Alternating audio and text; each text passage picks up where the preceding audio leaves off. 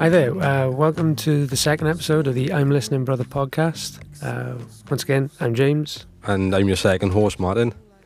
And Matt, I personally want to start off with giving thanks this episode because the feedback from episode 1 has been so overwhelming. I just want to thank everyone for the well wishes, the love that they've given us for it, and also some of the more constructive bits of feedback. It's been quite overwhelming.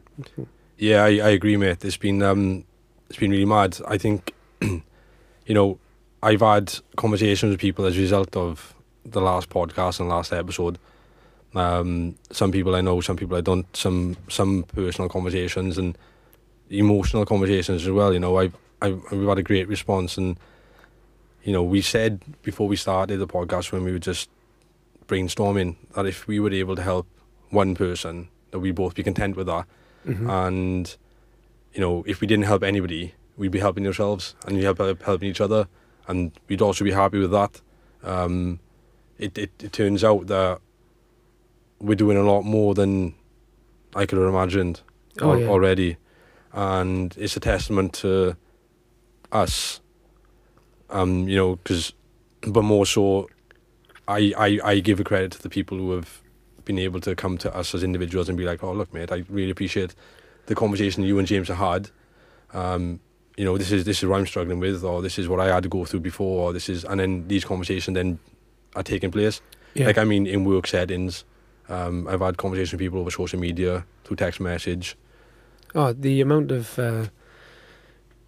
WhatsApps, Instagram messages, texts, actual sort of face-to-face conversations that that have been spawned from the first episode has been massive. Sometimes it's a bit of a thing where people are like, "Oh wow, I didn't realise that you would be doing this sort of thing." Yeah. So there's the surprise for people that all of a sudden we're willing to talk about this sort of thing, and I think one of the main bits of feedback that I've received is that it's becoming more and more of a hot topic to talk about this sort of thing. Yeah, definitely. About mental health, men's mental health, but a lot of people still have the view that it's not talked about enough, and it's not given the space to be talked about. Definitely not talked about enough. 100%. I fully agree with that. And I was chatting to an old friend of mine, and his biggest struggle was that, not that he hadn't tried to speak to people, because he had. It was that, like you said, the space wasn't available. The people that maybe he was speaking to didn't see what he was saying was a problem or an issue or something that he could have addressed as a friendship group or as individuals. He felt hard done by that he was unable to let himself, and as you know yourself, it's very difficult to go to someone and just open yourself up to them and give off how you feel, this is what I'm struggling with, this is how my life is going, this is where I need some help. And then that initial thing is very difficult. That first step, I thought, for me personally, is the hardest. The first hardest step is making that initial contact with people. Yeah. But then if that's not being received how you need it to be received, and then it's not given back to you, it takes you back 10 steps. It's very difficult to come back into that. And I felt for him, and the sort of idea that men shouldn't speak about this type of topic, it's toxic, and it's there. It's there to see, and that's why men recoil and sort of go back into themselves. Yeah, you kind of have that reaction of someone is not receptive to that conversation. It can make the person who's initiated it make them more insular. And I think for people who want to have these conversations, having something like this to be as the starting point, rather than them feeling that they've got to express everything that they've got on their mind, if this can be the talking point that allows them to open up the wider topic, then I think that's going to be massive. Yeah, huge. And I feel like we are creating a little community where people do want to hear this type of thing being said. Whether it's personal to the individuals listening or not is kind of not the point. The point is that people are talking about it and people are being able to listen to it. I said it's something. I was speaking to a friend of mine the other day, and I said, there's something absolutely terrifying about a conversation I would normally have in private being open to the world or to everybody to listen to, but in the same breath, extremely liberating. Yeah, I think it's a really odd. It's a really odd feeling, like for me anyway.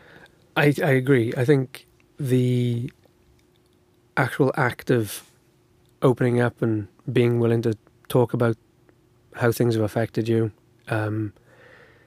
it's one thing to have maybe had those conversations in private with one person or your partner or something, but to then be willing to actually, go on something like this and talk about it. I think I think you're right. It's that combination of real sort of like fear combined with that liberating. I think you're right. That liberating feeling. It's very odd. I mean, because we want to go a little bit personal in today's episode. You want to go a little bit deeper into ourselves, into our own personal psyches and what have you. And for me, again, going back to the personal thing, I've actually gone from mostly one extreme to the complete other. Like, I've gone from one end of the scale to the very end of the other scale. Trust me, because, originally, if you had spoken to me, I'd say you would go back a year, and you'd spoken to me at any point in my life before that. I was I'm very private. I don't express myself externally as much as I should, or in a healthy way, I should say. And you didn't used to express myself in a healthy manner enough. And I've gone from that to express myself for anyone to listen to. Yeah, it's crazy, mate. It is absolute bananas. But I mean, I felt that I was in a position where I was not protecting myself, not protecting myself emotionally, not protecting myself mentally, and it put me in not a great position. So I almost want to put myself out there to be like, look, I'm one of the most private people you'll ever come across. Like, nothing personal. Like, I don't really go online and do personal things and show personal things online. I might show stuff I enjoy doing, but nothing really personal to me. You won't ever see me in a group setting having personal conversations with myself. You wouldn't have me telling people personal information about myself. Tends to be kept in a very, very small, close circle. And now, what you see is someone willing to be vulnerable in an environment that allows anyone at any point to listen to that vulnerability. It's a door that's been opened. That has always been not locked, but kind of just on the cusp of being ajar. Yeah. Yeah, it's just been closed too. It's not been shut fully. It's just been closed too. Maybe a little stop on the back to stop it opening too much. But I mean, for me, it's gone from one extreme to the other. And I mean, there's going to be more than a handful of people out there who are going to listen to today's episode, and I'm going to be right. Yeah, I kind of feel maybe I'm similar to Matt, where I'm quite private. It's very difficult for them to express themselves, but it doesn't mean it'll always be difficult, or it doesn't mean that you'll never be able to. I think I'll be honest, I think that's quite a common thing amongst a lot of blokes. You think so? Because everything you're saying sort of resonated with me. The idea of being quite private with a number of very personal things, outwardly presenting, these are the things that I like, these are the things that I want to do, especially through social media, showing off, if you've been somewhere you enjoy, you've gone and eaten something you've enjoyed, that's one thing, but being very personal and private with how you really feel. Yeah. I think that's a common thing for a lot of blokes, because there's that idea of, I can present certain things, but then how I really feel, people don't need to be bothered by that. People don't need to feel that thing, and that thought process is it's a tricky thing to kind of break. Yeah. Because once you get into that mindset of, oh, people don't need to worry about my thing, then all of a sudden they don't need to worry about this other thing, and then it can start to compound and spiral out of control. Yeah, the sort of concept I have on it is that I personally don't believe that everyone deserves to have that access to you as well. Because you're talking about, like, you know, your deepest, innermost fears when you're talking about vulnerability and when you're talking about your emotional health, emotional sort of maturity and everything else. You know, not everyone deserves that access to you. That's the only sort of access you give to someone who you know who's supposed to be there for you. Yeah. I mean, I always say, like, the hardest part is for me was being able to find someone where I could feel open enough and comfortable enough to speak as honestly as I could. Yeah. And I always felt like, whether that was just the way my mind was when I was sort of growing up or as a young teenager, you know, young adult, I always felt like there was always this element where my information was going to be used against me. Okay. So it prevented me from allowing myself to fully express and open up. So almost as a slight defense mechanism. 100%. Absolutely. And that's what it was for me, you know, and that fear prevented me from really sort of allowing myself to, like, put myself out there fully. And the sad thing is, the fear of that is what drives you away from people. I get you. Do you know what I mean? It's the fear that drives you away. It's not the actual information you give to people. Yeah, it's the worry of, if I tell them this deep truth of mine or a secret that I have that I don't want to tell anyone else, will they weaponize it against me? Exactly, and putting your emotions out on the table for not people but individuals to take on. Like, not everyone's capable of picking that up. Do you know what I mean? It's like Thor's hammer. I mean, not everyone's worthy of picking that up anyway. They're not. And, like, you know, you're married, and I would hope that within your relationship that you have that. But I think it's important. You know, I mean, there's plenty of single guys out there and single women who feel like they don't have anybody to speak to about this sort of stuff. Maybe a friend, but does your friend really pick up the weight of that like a partner would? Yeah. I don't know. I mean, do you create a space for yourself where you know there's somebody you can speak to? Maybe, Yeah. maybe not. I mean, I'm lucky in my sense that, you know, my wife is the person that I can confide in with. I can confide anything to her. You know, she's the perfect sort of person who will give me the space to open up, and then also give, like, feedback and, you know, maybe like a coping mechanism, or, you know, a different viewpoint to maybe sort of make sense of different things. Yeah. And that could be on something really small or something really massive.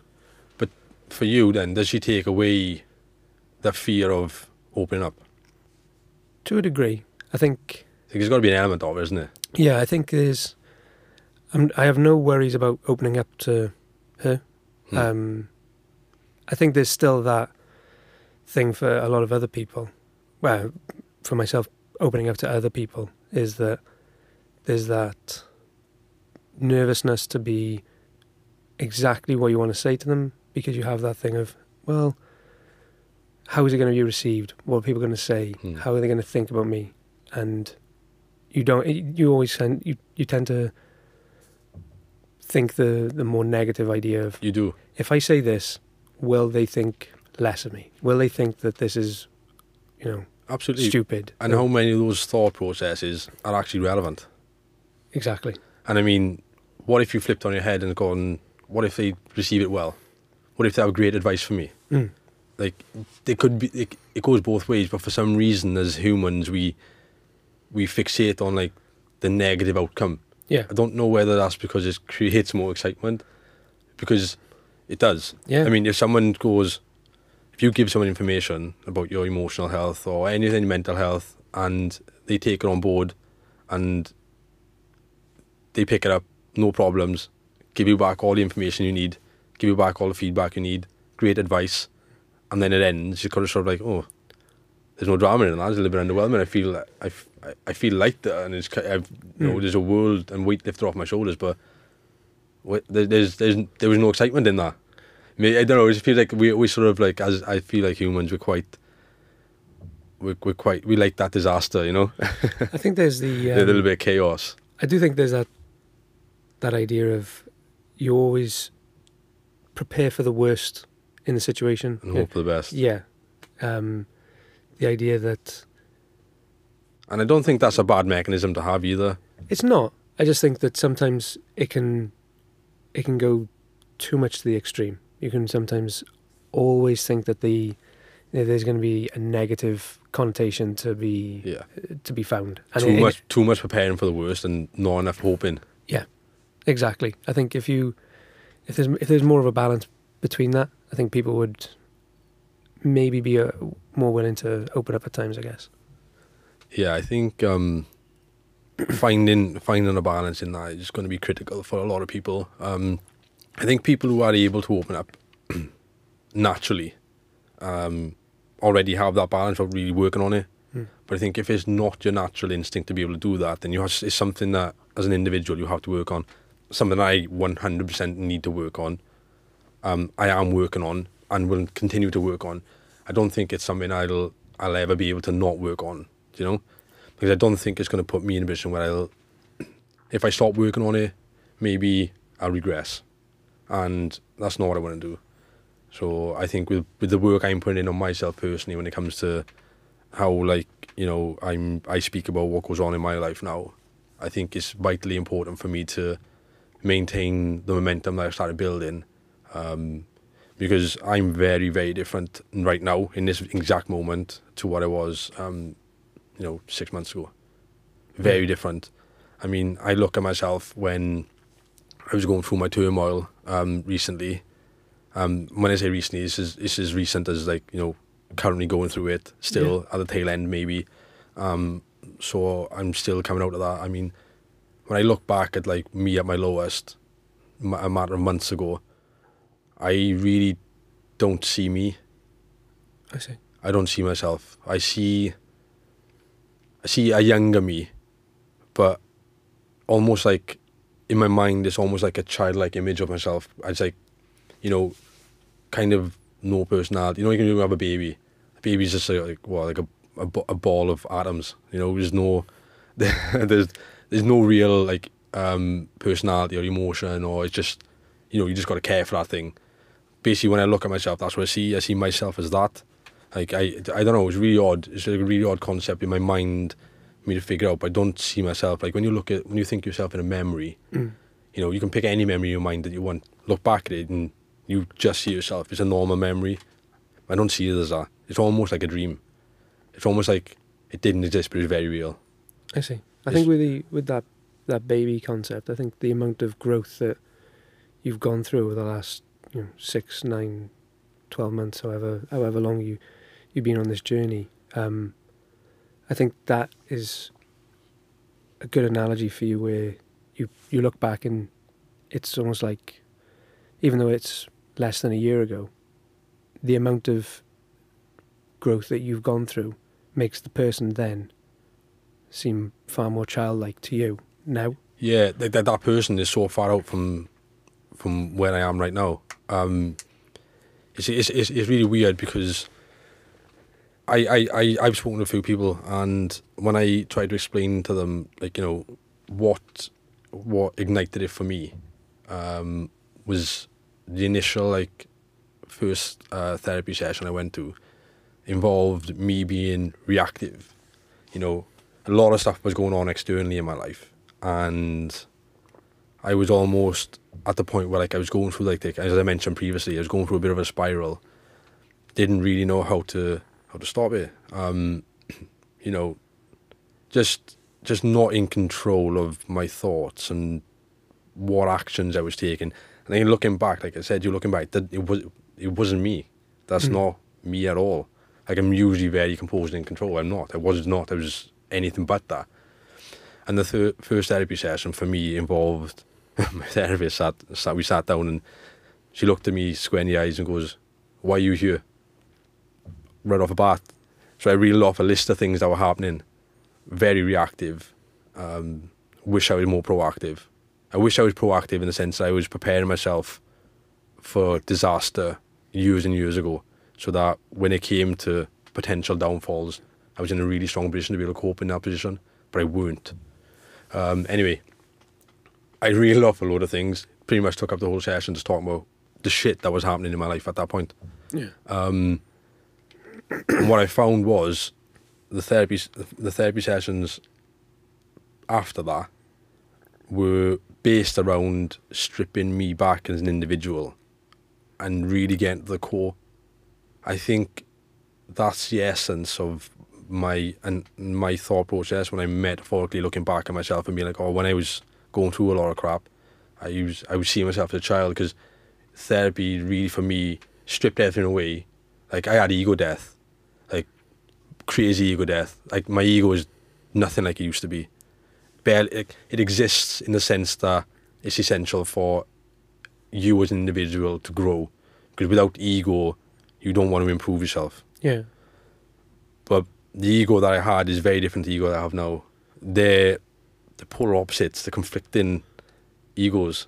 Okay. And yeah, the ego death I experienced through like just therapy is the maddest thing, because it's put me in a position now where, you know, my focus is on me being more capable mentally and emotionally before being physically capable.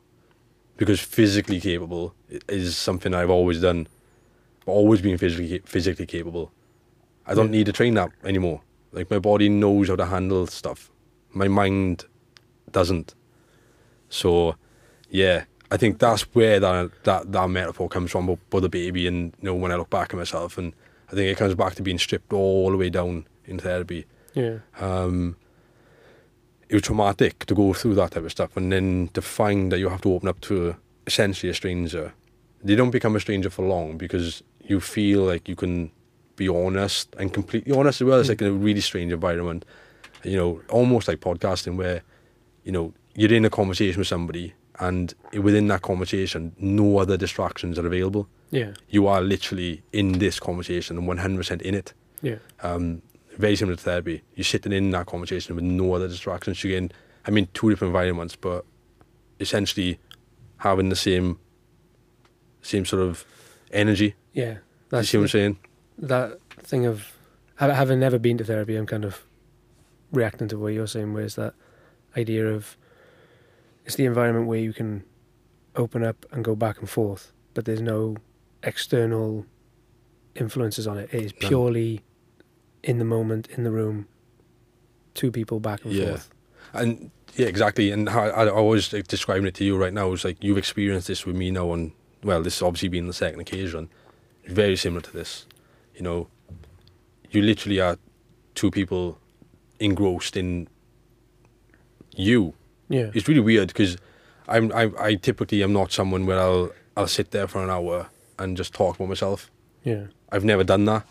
I've never been able to do that. You know, I'm very much like, what are you up to? What are you doing? How is your life? And more them than me. I've always been that way. You know, if there's a group of people and each one of them are talking about themselves, I'm very likely to be very quiet in that situation.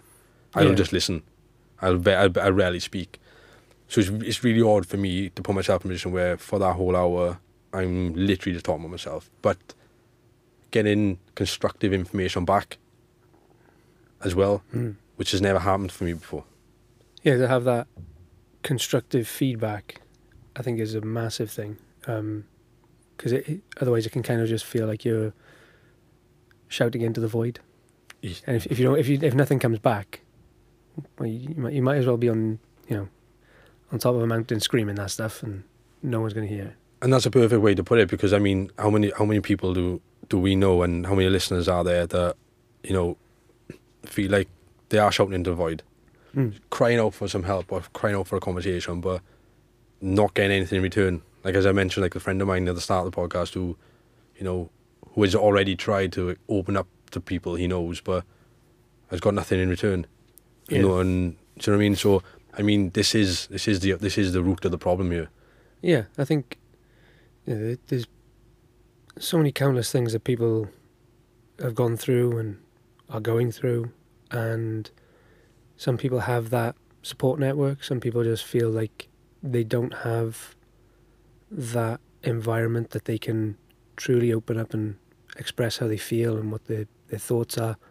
And even if you do have that support network, sometimes you can feel like, oh, I don't want to burden them with another thing. I don't want to feel like I'm giving them another thing to think about and have to deal with my problems and stuff like that. I know that it's a terrible way to think, though, isn't it? Because you feel like, as a support network, if someone's your support network, the likelihood there in that situation is that you're going to be theirs as well. So when you're giving this over to somebody, at some point you're expecting something from them. You're going to have to take some of their burden anyway. I mean, isn't that what a support network's about? Yeah, I think there's always a give and take as well. And the funny thing is that when you're the support network for someone, or at least myself, you never feel like, oh, another thing. You just go, great, I'm there for you. How can we help? Let's work through this together. Yeah. But then when it's the flip side, it goes back to that that always thinking the worst, that you think that, oh, if I say this to them now, is that going to be another? They're going to go, oh, not another thing that he's talking about, and almost every single time that wouldn't be the response. Their response would be the same as your response. Of course, let's work through this together. Let's try and get to the root of this problem. And that's why they're your support network. That's literally why you guys have decided then to help each other. Not verbally haven't decided it, but you kind of know that that's who your support network is, Yes, as soon as you start to really create that bond between two people or however many is in the network, it doesn't have to be a thing of like, right, let's write this contract out and exactly. We're going to get everyone to sign it, and I will speak to you on a Monday and you'll speak to him on a Tuesday. It's an unspoken thing because you just know. Yeah, you just connect, and you know that I know I can phone up a number of different people, and they're going to be able to help me. There's that thing of you don't have to have a set way of doing things. No, and in my mind, I'm thinking, if someone's listening now to this conversation about support networks and doesn't have a support network, how would they go about generating one? How would they find a support network? How would they create an environment? What's the single most important thing that you think someone would need from somebody else to be able to create a support network? Personally, I think it's feeling safe. Yeah, I think the one of the main things for having a good support network is the idea of trust. It's why a lot of support networks are usually like a family member or a partner or a close friend, because you already have their trust, they already have your trust. Yeah. So there's already that groundwork that maybe I can say things to you and I can get your help, and you know that I'm that person. I can be that person for you. Yeah. But it does always take that one big step of actually, getting to that point of requiring their help. Because up until that point, they could be your best friend, they could be your partner, but until one person in that, in that network requires the actual help, then you don't know that you're a support network. You always feel like you could be that person for someone, but until they require your assistance, that's when you do truly become a support network. Yeah, I think it's important for everybody to have some kind of support network. We say network as if there has to be hundreds of people. It could just be one person. But I mean, my personal support network is very small. Same. It's very limited. And I would say outside of therapy is probably, honestly, 2 or 3 people deep. Yeah. I mean, where I would be able to see, even then, like, I mean, there's occasions where, like, I want to say something but I don't. Yeah. Do you know what I mean? I hold myself back. Do you know? Yeah. So I'd say 2 or 3 people deep. I mean, with as much information as I probably be willing to give out. Yeah, we don't need to go through a full list of names and Yeah, stuff. I mean, it's just that's what I get with it, and you know, it doesn't have to be a lot of people. But I think initially, if you don't have a support network, it's like, how do I find one, or how do I create one? Like, what friend can I trust, or what family member is really good with information? You know, I actually know now, as a result of opening up, that I could speak to any of my family members. Mm. Didn't know that till recently. Yeah, I think the first episode made a lot of people aware of our thought processes and our situations, but then it did also, showed us that there's so many more people that are willing to listen. Yeah. And willing to help. Yeah. That we hadn't realised. It hadn't even crossed our minds that there were so many people that were happy to help and work things through. Mad, overwhelming, and I'm not even ashamed to say there's, over the last 6-7 months, I've spent countless days at home, just crying. I've cried so much recently, alone. Like, my dog has turned into sort of therapy dog now. Like, he's got in the habit now. Like, if I get upset, he knows and he comes and gives me a touch. I mean, he's been awesome. But I've cried sad tears and I've cried happy tears, because I've cried sad tears that, like, I felt like my world was sort of crumbling to pieces and there was no way to form it again. Maybe that was me just catastrophizing the situation more than I should have. But also then, like, I've cried tears where, I'm overwhelmed with, like, the support I've had from friends and family members for a lot of stuff. Yeah. And I'm not ashamed to say that, because prior to, that scenario, I can't remember the last time I would have cried. Yeah. I can't remember. No, and I think that's a really common thing. For a lot of blokes, they don't really cry generally. I don't know still. No, I think when I became a dad, that flicked a switch where, before I couldn't stop crying. Yeah, I've said this before, where before I became a dad, you'd watch a movie and you'd be like, oh, that's a sad bit, and you'd go, oh, that's really nice. But then now, you could be watching an emotional advert and you'd be like, yeah, oh God, that's really sad to affect me, and the emotional change once I became a dad was that massive trigger where, I've got no issues crying in front of people. I've got no issues crying, like, in sort of silly scenarios, rather than it just being like, oh, this is a very, very sad moment, it's okay to cry. There's other times, but I think for a lot of people, they still have that thing of just maybe not having that emotional release where they kind of feel okay to cry. And it's not a thing of, like, holding back tears. Yeah. It just doesn't register in their head. Yeah, it was never a conscious thing that I ever thought about prior to that. Yeah. Just what it was, and I can't connect with the emotional, what would you call it? The emotional adaptation to your life since you had children. Yeah. Because I haven't got any. But for the dog people out there, when I watch a dog, something bad happen to a dog in a movie. Oh yeah, I can imagine. I'm in bits. Yeah, I think there's that that real sort of close connection you can have, isn't there? And I think that growth and that change that can happen, where it's amazing how when you do actually go, oh yeah, when you've had a cry or you get emotional and you start to tear up and stuff, it's funny how you feel afterwards as well.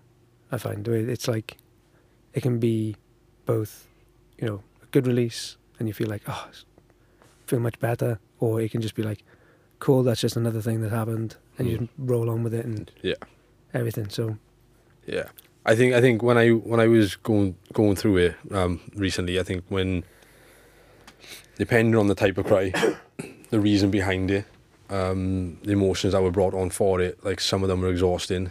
The moments were exhausting. Some moments were very hard and difficult to comprehend, and others were a welcome release. It was like a reset. Yeah. It was almost like a cleansing. Do you know what I mean? Like an emotional cleanse. Yeah. Sometimes. Said some of them were happy ones. So some of them were just out of pure joy. I mean, you think I'd sat in a therapy session. One of them I'd spent pretty much crying the whole way through, and it wasn't because I was upset. It was because I was grateful. Yeah. Yeah. I barely got a word out. I mean, it's the most ridiculous I've ever had, but it actually left there feeling with one of the most uplifting feelings. Weird. No, but, I mean, I think that there's a misconception that tears are only for sadness, and they're not. Oh man, they're not. I mean, how many men don't want to connect with their emotions like that? Yeah, they just they try to dampen everything down. Yeah. But then doing that can also mean that you're dampening down the good side of things as well. Absolutely. And it just kind of be a much more beige, monotone situation where you don't get really excited about certain things, but it means then you try to avoid being really upset by certain things. You just kind of plateau and flatten out everything. That's literally me. Well, it was me. Yeah, it was. Was me. I swear to God, you just said that, and instantly I was like, it's exactly what I used to do. Never got like overly excited about stuff, but never got too upset about things. Yeah. I mean, I didn't intentionally go out to connect my emotions, but out my way to connect my emotions, but I was sort of forced into it. Through some trauma and some suffering I was going through. I think with therapy then sort of stripping me back and then rebuilding the layers, I think what I found was I was allowing myself to talk openly and then feel whatever I felt within those scenarios as well. So I mean, personally, I think finding that sort of growth in the emotional side of things has been drastically important to helping me settle my mind mentally. Yeah. You know, I never in my life did I ever think that I'd have issues with my mental health. I mean, I felt like I put myself in a position with certain coping mechanisms where I was strong enough to deal with almost anything. Like, I would never concern myself with external factors. I mean, one of my things was always, other people's opinion of me is none of my business. Yeah. Never concerned me. Like, I could deal with that. Never really cared too much about other people, apart from, certain people in my life where they were important. Everybody else's opinion was really irrelevant to me. What it done is it allowed me to be cold. Yeah. It didn't put me in a good position to be able to... I didn't pick and choose how it worked. It was like, oh, that's an excuse for me to be less emotional for whatever reason. Yeah, it just meant that you could have that barrier and just keep everything nice and settled. Yeah, that's pretty much what it was, Well, I think that it's a similar situation to me where you kind of just have that thing of you don't get massively excited, but you don't get really upset. You kind of just... And you don't realise it as well. You kind of just... I think because you've never really... If you don't experience certain things as well, if you don't experience things that would push you to be at those real highs or real lows, sometimes you just don't realise that you are being kind of flat with things. Which is why I think, becoming a dad is the thing. That was such a massive high. Yeah. That it allowed me to be like, okay, I can be emotional and sad, and I can be emotional and happy. Yeah. And overjoyed and things like that.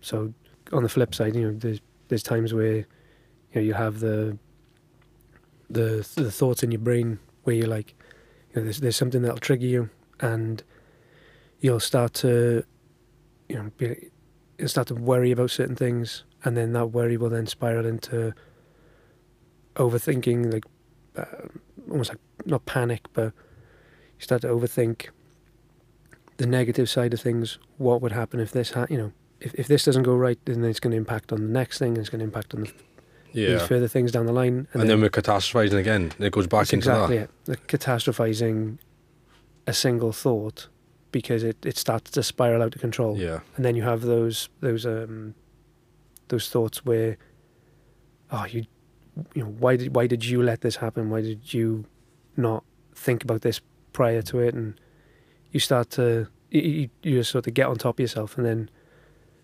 then sometimes, I mean, for myself, if those start to happen, then eventually it'll just be a case of like, right, take a deep breath. I've got to get out of this mindset. I've got to try and, you know, go, I don't know, listen to some music, go play with my kids, go do something to kind of get away from that spiraling, catastrophizing, as you said. And I think on the topic of catastrophizing, I think might be a good opportunity to give our listeners a bit of an MOT. Yeah, MOT. The moment of truth. Yes, I think that's a good thing to do now. You think so? I think we lead into that. Yeah, I think that'd be a good point to jump to it. Sweet, man. So, what have we got for us this week? Well, my moment of truth. Since the last episode, and we've been picking up on moments of truth, and it's something that has been kind of here, there, and everywhere. I've started to see different things that have been really inspirational and really profound. But the one for me this week, this month, is you never recognize your progress because you're always raising the bar for yourself. Yeah. And it resonated with me so much because so much has happened in my life up to this point. You know, having uni, then becoming a dad, then getting married, then having again a house, then having another child, all in the space of like 6 years. And then all of a sudden you're kind of going, oh wow, you know, what am I doing now? What's going on?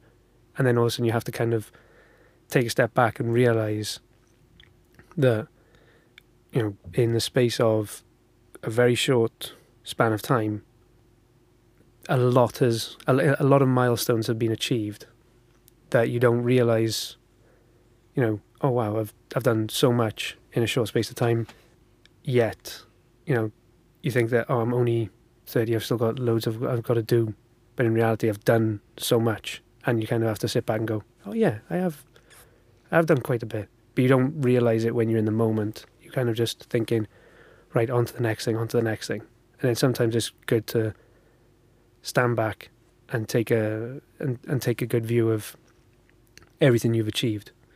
You know, in my case, it's becoming a dad twice. That's the main bit, and becoming a husband. But you know, those three things in and amongst, you know, a lot of other unbelievable like milestones that you've achieved.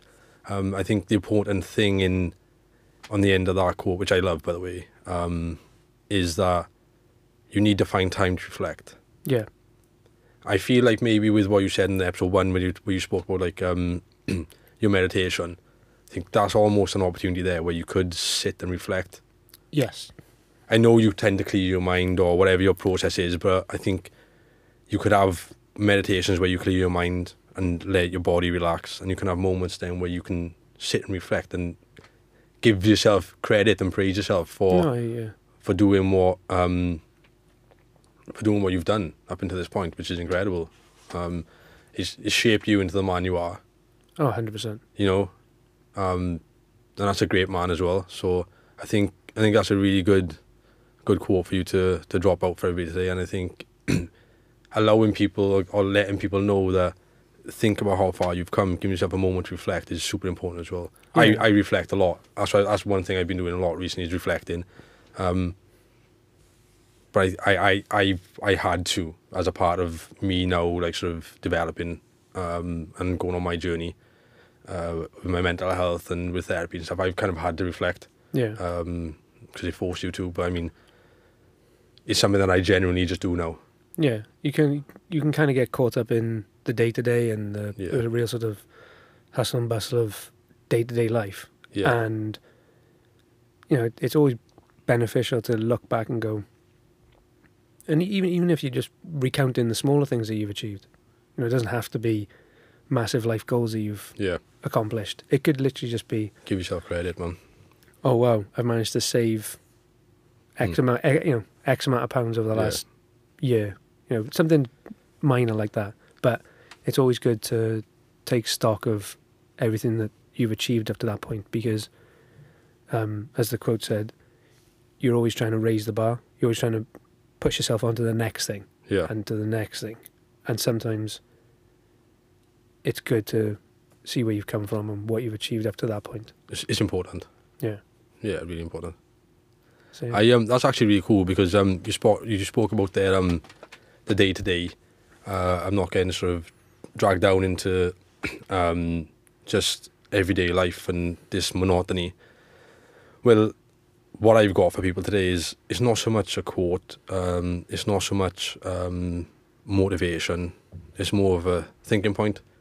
And it goes back to what you said, basically. So what I've got is, when's the last time you done something for the first time? Ooh. Last time done something for the first time. You know, and you haven't got to answer it, but think about it.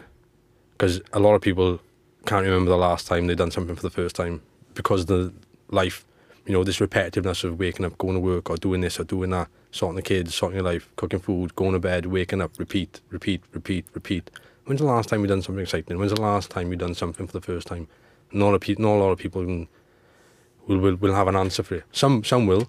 Some do things for the first time all the time. Yeah. Some keep themselves excited and some keep themselves happy. And, you know, we as humans, I think we do tend to fall into like this robotic way of life where we like a routine. Yeah. But I think your body craves being pulled out of it once in a while. And then, right, that was good. Back in routine. Let's start again. Let's refresh ourselves. But when's the last time we've done something for the first time? And I just want people to think about it more than anything. And then, if it's been a while, think of something and go and do it. Yeah. That's a really good, I think that's a really good place to end it on. Yeah, I think so. When's the last time you've done something for the first time? Yeah. Have a think about it. It's been a while, have a think. No final announcements today, brother? No final announcements today. Just want to say thanks everyone for your feedback for last month's episode, and, you know, hope you enjoyed this one. Absolutely. I second that fully. I want to personally thank everybody that's reached out to me about their personal struggles, and everyone that's had a conversation with me about what's going on with them previously and how this podcast may or may not be helping them. And just the feedback has been wicked and overwhelming, and I can't stress enough about how emotional this made me. And I appreciate every single one of you that has messaged me about it, and about this podcast, and giving us feedback and constructive criticism and all the best of it. It all gets taken into account. It all gets like really thought about. And yeah, I love each and every one of you. Yeah, same. Thank you. Take Thanks, it easy. brother. Peace. You too. Take it easy. Bye. Bye.